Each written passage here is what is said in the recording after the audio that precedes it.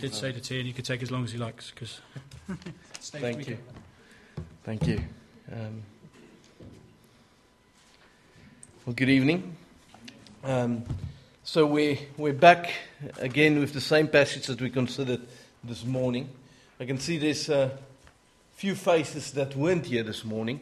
So, this gives us an opportunity to practice our Christian love and grace. So as I go over briefly what we covered this morning, you will bear with me. But I will say something, and as this message tonight and this morning is about our commitment to the local fellowship. When I first read through the Bible, I can remember a passage in Luke that really struck me. It was the passage where Jesus had just gone through a number of parables. And the disciples afterwards came and expressed to Jesus that they didn't understand what he was saying. And Jesus' response to them was, "Behold, to you it has been given to see the truth." And then Jesus explained these parables for them clearly. And I can remember reading that and think, well, isn't that unfair? Why is God explaining it to this bunch of guys, but he didn't explain it to the other guys? And the key was this: the disciples yearned to know more. They followed Jesus faithfully, and they hung around long enough to hear the explanation. They didn't just whimper as soon as the miracles and the entertainments faded for the day, but they stuck around for what was important. And sometimes I think as Christians, I know there's things that can hinder us between coming, both services.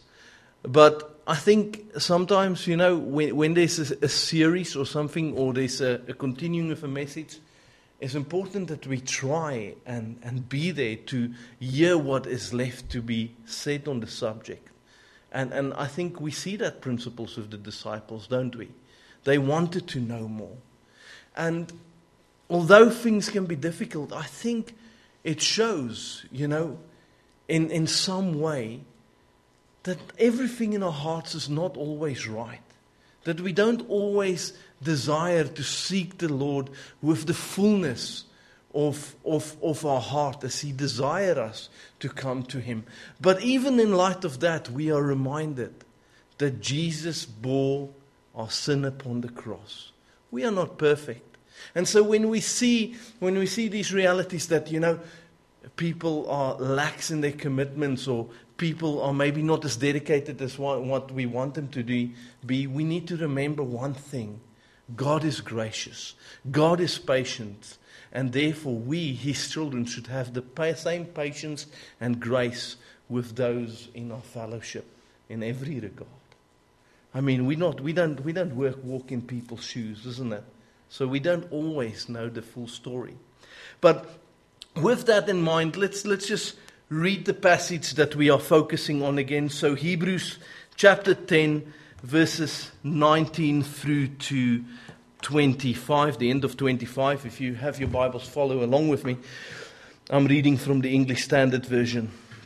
And it says, "Therefore, brothers, since we have confidence to enter the holy places by the blood of Jesus, by His new and living way that He opened for us, through the curtain that is through His flesh, and since we have a great priest over the house of God, let us draw near with a true heart and full assurance of faith, with our hearts sprinkled clean from an evil conscience, and our bodies washed with pure water. Let us hold fast the confession of our hope without wavering, for He who promised is faithful. And let us consider how to stir up one another to love and good works, not neglecting to meet together, as is the habit of some, but encourage one another, and all the more as you see the day drawing nearer." Now, I explained this morning that the book of Hebrews is really a book in which we have two principles set out clearly for us. I'll just cover that briefly. It presents first to us Jesus as supreme to all the other analogies that are used in this book. We have angels and the Torah, we have Moses and the promised land, we have the priests and Melchizedek, and we have the sacrifices and the covenant. And in light of these things, the writer of the Hebrew is shouting out to us saying, Jesus is far more important than all of these. And if you were required in the Old Testament to obey God because of these things that were put forward to us, then how much more not should we obey the Lord now through the sacrifice of what Jesus Christ had achieved for us. It is a book through which these 4 illustrations are presented to us. And after each of these illustrations, we are given a stark warning. A warning which is set forth in light of this challenge that is presented to us in this letter to the Hebrews. That we should now follow Jesus with all our hearts because He has paid that great sacrifice for us. And that's what we looked at this morning. We looked at this new and living way, what the writer is on about in this passage. But we also spend time to point out that this section here is a section really that we could have summarized it. If you had to draw a summary, you would have said that because of what Jesus Christ has done for us, because He has opened the way for us to come into the promise, into this promised fellowship with God the Father, and this perfect fellowship with God the Father through His sacrifice, because of that, we should now be people who in no way neglect the fellowship of the saints. Because it's in this fellowship of the saints that we fulfill the perfect and complete will of God for the body of Christ in this world today. That is really just a summary of what we covered this morning. I will refresh your memory just briefly with something I missed out. I wanted us to, as we considered this new and living way, to read both John 14 verse 6 through to 8. We did that, but I also wanted us to focus on John 10 verse 7. So let's just briefly, as we go into the rest of this now, draw our mind back into the flow of this passage by looking at John 10 verse 7, just to yet again in our mind have our memory refreshed on what this perfect way that the writer of Hebrews is on about. Again, from the words of Jesus Himself. In John chapter 10 verse 7, He says, so Jesus said again, I assure you, I am the door of the sheep. All who come before me are thieves and robbers, but the sheep don't listen to them. I am the door. If anyone enters by me, he will be saved and will come in and go out and find pasture. This is the promised way that the saints throughout the century has waited for. There is no other way. All roads do not lead to Rome. You know, the amount of times when I engage people about the gospel, when they say, well, isn't it very ignorant of you to think that Jesus is the only way? You know, just this week on Thursday, we gathered in a group in Lynham. We have our Bible study there at lunchtime has grown immensely. We have about 17 people attending.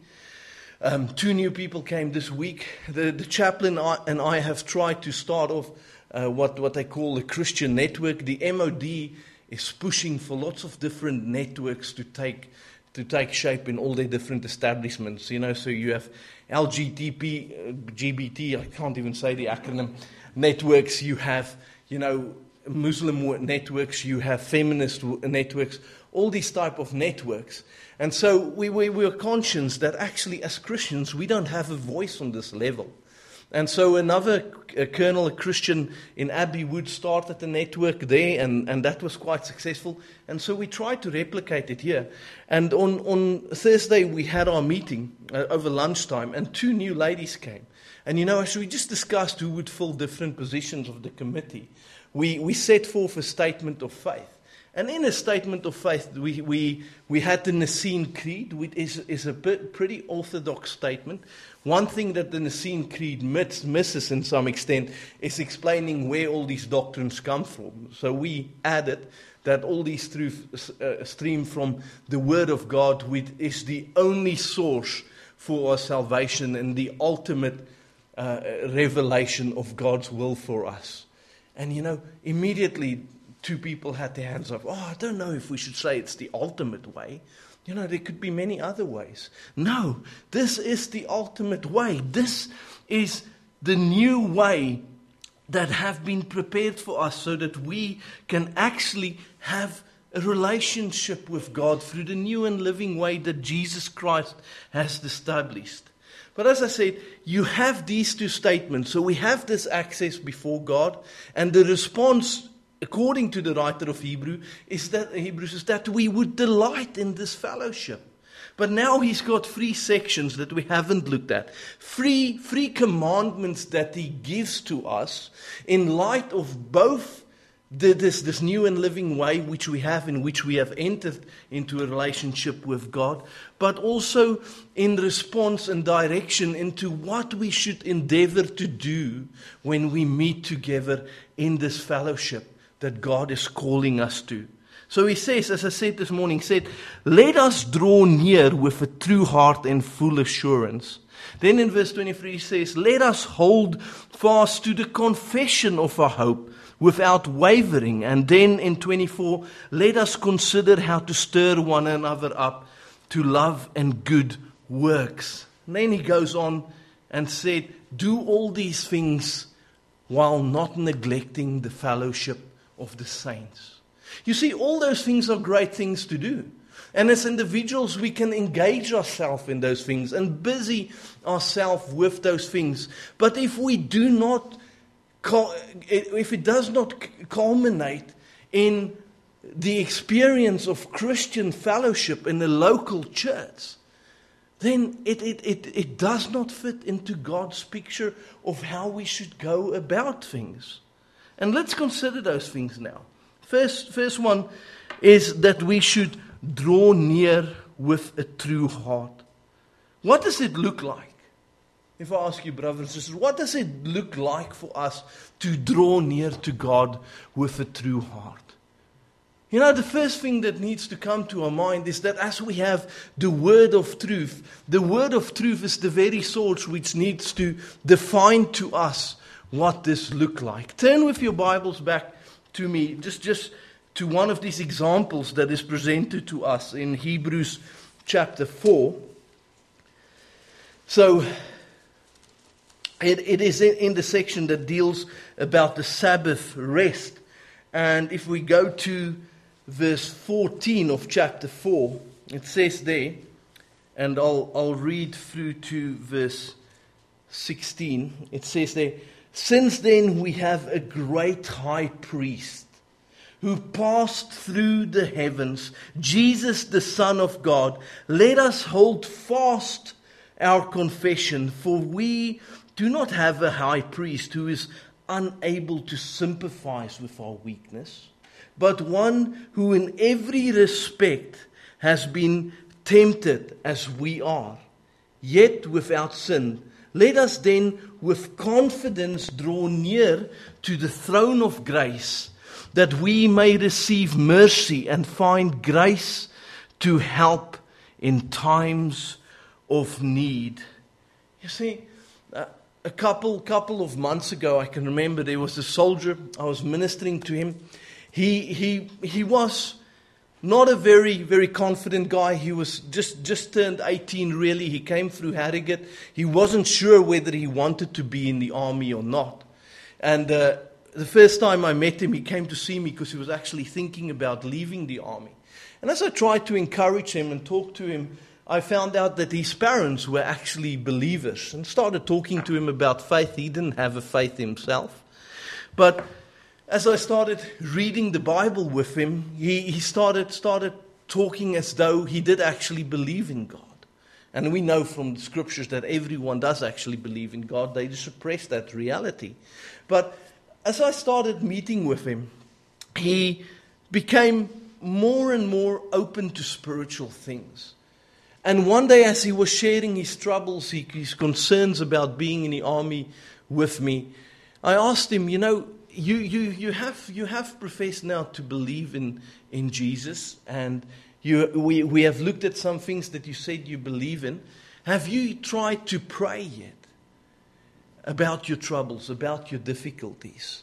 To which the guy said to me, well, the way I view God is really big. He's awesome. He's looking after the whole world. Why would God consider and bother himself about the little things that bother me in my life?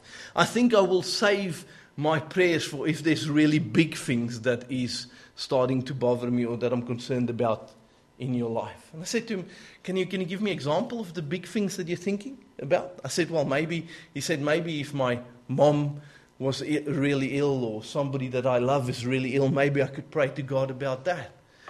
And I thought back, and I can remember a sermon that Charles Spurgeon, I think it was Charles Spurgeon, or else it was J.C. Ryle, one of those two guys.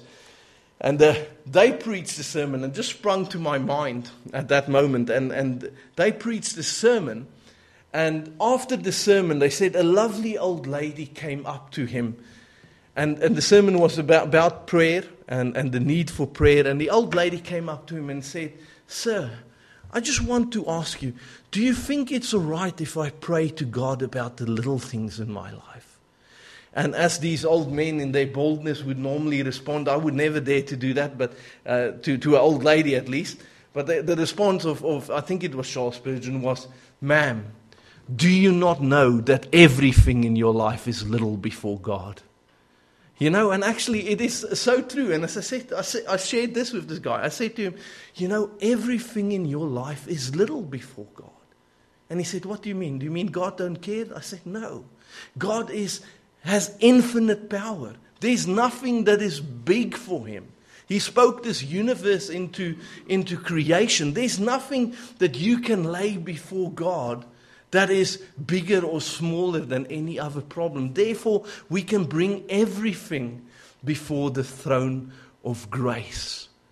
And part of what the writer in Hebrews is saying to us by saying that we should draw near to God with a true heart is he's imploring us and driving us to seek to understand our God, to understand who He is. And if we consider that passage in Hebrews chapter 4, then it's clear this God whom we worship, this Jesus who has set us free from the sin and condemnation which has so held us in times of past. This Jesus did not just drop out of the sky and came and do what He needed to do to make a way for us. Sometimes we forget to consider the active obedience of the Lord Jesus Christ. That He left the throne of heaven, the bosom of His Father, where He had eternal delight, and came and lived among creatures that He created. An obedient life for 30 years and 3 before He went to the cross to pay for our sins. The writer of Hebrews says He is not one that does not know how to sympathize with our sufferings. Are you struggling with something? God knows it.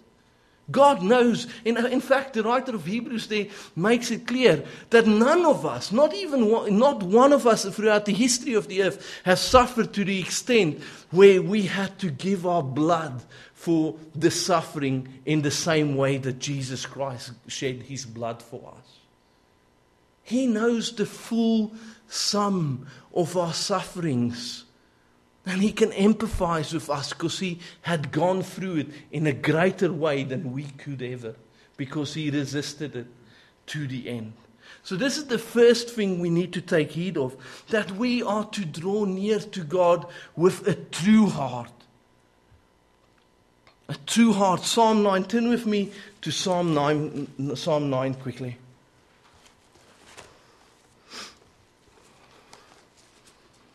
Psalm 9. Verses 1 through to 9. It's a psalm of David.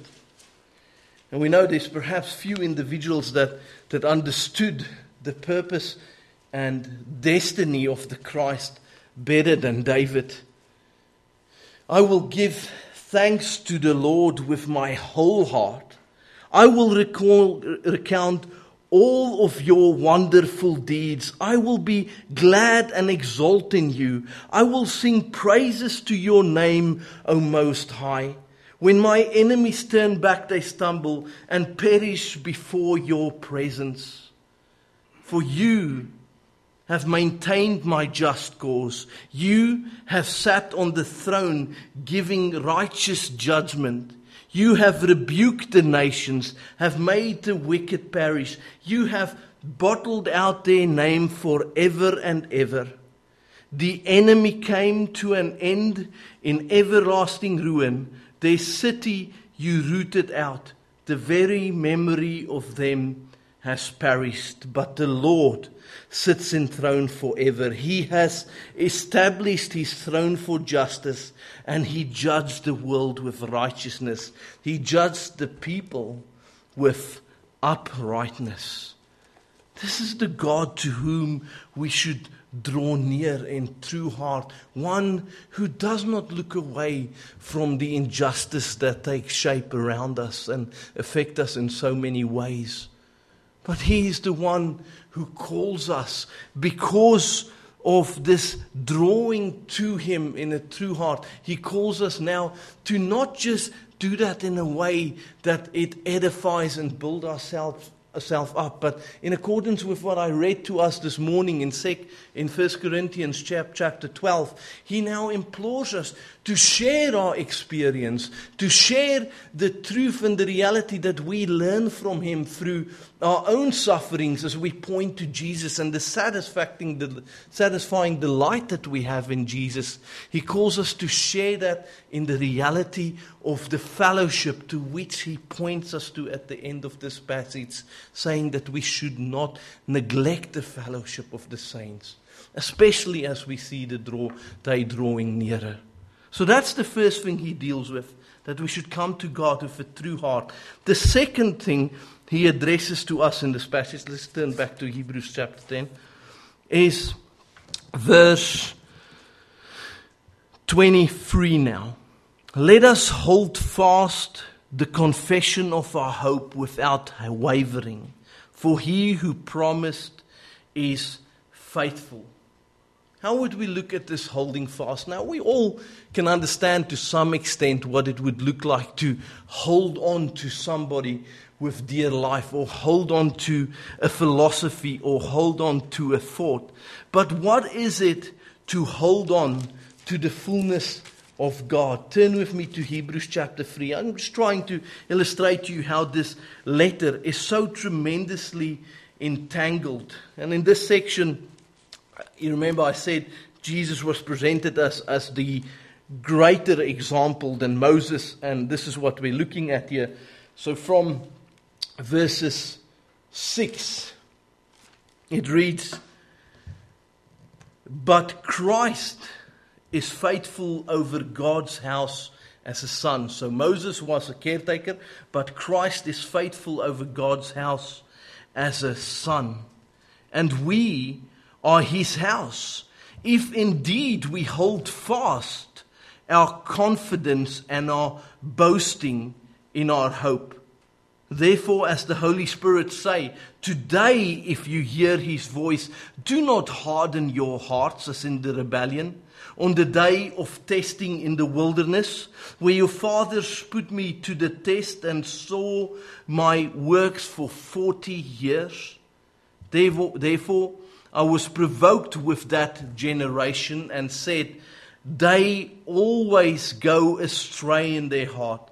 They have not known my ways.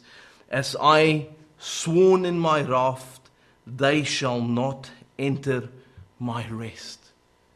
So a part of holding fast to God is coming to an understanding that in the Lord Jesus Christ, we have entered this rest that was prepared for us. Jesus had gone before us. Jesus had made a way so that we can be safe in the rest that God himself provides for his children. It's not something you and me can obtain by our own outworking. It's something that Jesus has done.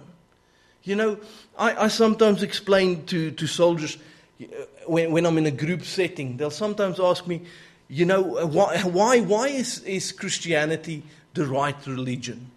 And sometimes I say to them, I'll just ask them, why do you think, why are you even actually asking that question? But to indulge you, I will say to you, what type of religions are there in the world? And you know, they say there's many types of religions. I'll say to them, no, actually you're wrong. There's only 2 types of religions. I'll demonstrate. I'll say there's a Jew here, a Jew on a panel. You guys are the guys interviewing us. And we have a Jew, and we have a Muslim, and we have a Hindu or a Buddhist, and you have myself, a Christian here in the corner, and you are about to interview us. And you're going along the line, and you're asking each of these individuals, you say, sir, can you tell me, why are you, why do you believe in what you believe? And maybe the Jew will say, well, I believe in God because it has been revealed to me in the Torah. Okay.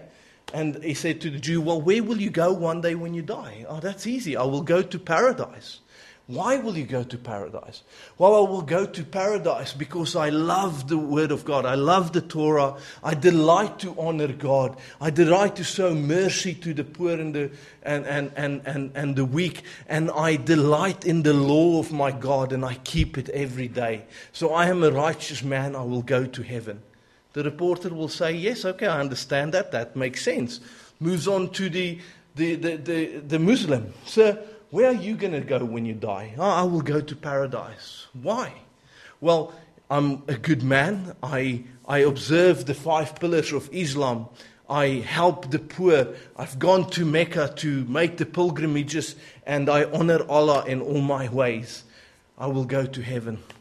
Sure, I understand that. That makes sense. Go to the Buddhists. Where will you go? Where will you go? Oh, I will go to Nirvana. I will go to, be one with the universe. How will you achieve that?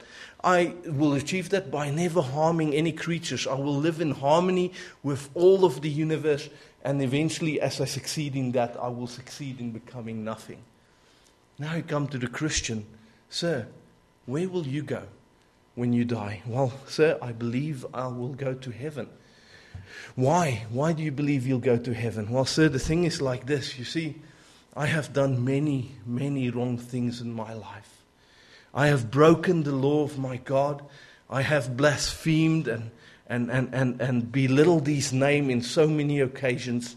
But I will go to heaven because I am saved. Well, what does that mean? How can that be? I can understand all these other men. They have worked and earned their righteousness. But you're telling me you are a man who have done nothing but wrong, and you will go to heaven. And I'll say, yes, sir. How can that be? It can be because I trust in the merits of another. I have put my hope and my trust in the Lord Jesus Christ, who bore my sin upon the cross and who have changed me to be more and more like Him every day. I am holding fast to Jesus with all my might. And that's my only claim to enter into His kingdom. There's only 2 religions, I tell them. There's a religion of works and a religion of grace, through which we are saved by the finished and complete work of Jesus. And we're instructed to hold fast to that reality, yet again, in a hope of sharing it with our brothers and sisters in the rest of the world. And as Christ has determined, according to 1 Corinthians 12, it's to be done through the body that He had prepared for His Son. How then can we not delight in this fellowship that we have been given? How can we not seek every opportunity to make this fellowship sweeter and more real every moment we have? Meeting together in our homes, meeting together morning and evening, and delighting in the time that we spend together before the Lord. Holding fast to that which God has put before us. But now, let's move on to the last section here. Let me turn back to Hebrews. So, let us hold fast. But in verse 24, it tells us, let us consider how to stir one another up for love and good works. That's the final point before we get to the climax in which he calls us to not neglect this fellowship. Stir one another up in love and good works. You know, it is easy for us to get despondent, is it not? How many of us had not at some point in our Christian life suddenly felt, you know what, the Lord has laid something in my heart, or you listen to a hymn or a song and it just moves you, and you come to church and you're full of delight and you just want to share it with somebody, and you go, oh, have you ever heard this psalm? It's the greatest psalm. And you know, the guy you're sharing it with go, yeah, I listened to that a long time. It's okay. And then all of a sudden you feel like, oh, why is he not as delighted in that as I am? You know, how many of us have not quenched the flame here or there when somebody has been on fire for the Lord? But brothers and sisters, yet again, we're called not to be despondent. Turn with me to Romans chapter 11. The thing is, the problem that we have in this is that we lay this burden of expectation on the feet of our brothers and sisters, where we shouldn't do that. We should lay our expectations at the feet of Jesus, because truly He is the only one that can satisfy us in these regards. So Romans 11 verse 2 says, God has not rejected these people when whom He foreknew. Do you not know what the scriptures say about Elijah, how the apostle appeals to God against Israel and say to them, Lord, they have killed your prophets, they have demolished your altars, and I alone am left, and they seek my life. But what is God's reply to him? I have kept for myself 7,000 men who have not bowed the knee to Baal. I will say this thing for us, brothers and sisters. When our hope, when our trust is in Jesus, when we seek to stir one another up in love and good works because of what Jesus had done for us, and not because of what we expect people's reaction or responses will be, then we will not be despondent in any of these things, because God's preserving power and His preserving grace throughout our country, even now, is far more significant than any of us could ever realize. We are not going through the difficulty or the straying from Christianity that we see so prevalently in our society. We're not going through this because God is out of control. No, we're going through this because God has ordained this very moment to be as it is, and He is working out all things together for the good of those who love Him. You know, do we firmly believe that? Because if we firmly believe that, we will go out in a continual confidence, knowing as I speak to people about Jesus, as I share the gospel, as I engage with people, God is the one who is at work in the background for His glory and my good. We are to stir one another up in love and good works. Look at what it says in Galatians chapter 5 verse 13. You know, it is easy for us when we look at the complexities of God's grace and the way it is poured out to say, well, what's the need? What's the need for me to labor in this regard? God will have mercy on whom He have mercy. You know, God's grace, brothers and sisters, is an amazing thing that has been bestowed upon us. It says in Galatians chapter 5, for you were called to freedom, brothers. Only do not use your freedom as an opportunity for the flesh, but through love serve one another. For the whole law is fulfilled in one word, you shall love your neighbor as yourself. But if you bite and devour one another, watch out that you are not consumed by one another. Brothers and sisters, we are to seek to join together in this fellowship which God has prepared for us, to love one another, to display God's grace to one another, to stir one another up, to encourage one another, to walk up to each other and say stuff like, how has your week been? Have you sought to glorify God in all that you do? Have you delighted in Jesus and His Word this week? No? How can I help you, brother? Can I pray with you over this? Keeping one another accountable. If we're not meeting together, if we don't know one another, stuff like that is impossible. Most of you will feel pretty uncomfortable if somebody you don't really know comes up to you and asks things like this. But when we have engaged in sweet fellowship that the Lord had prepared for us, then it becomes the natural response. This is why we should not neglect the fellowship of the saints, especially as we see the day drawing nearer, because God has ordained it. I'll close with a thought from the Puritans. The Puritans referred to the Lord's Day really as the market day of the soul. They strived to cultivate lifestyles through which they would work hard for 6 days of the week. They would labor intensely. They had a great work ethic.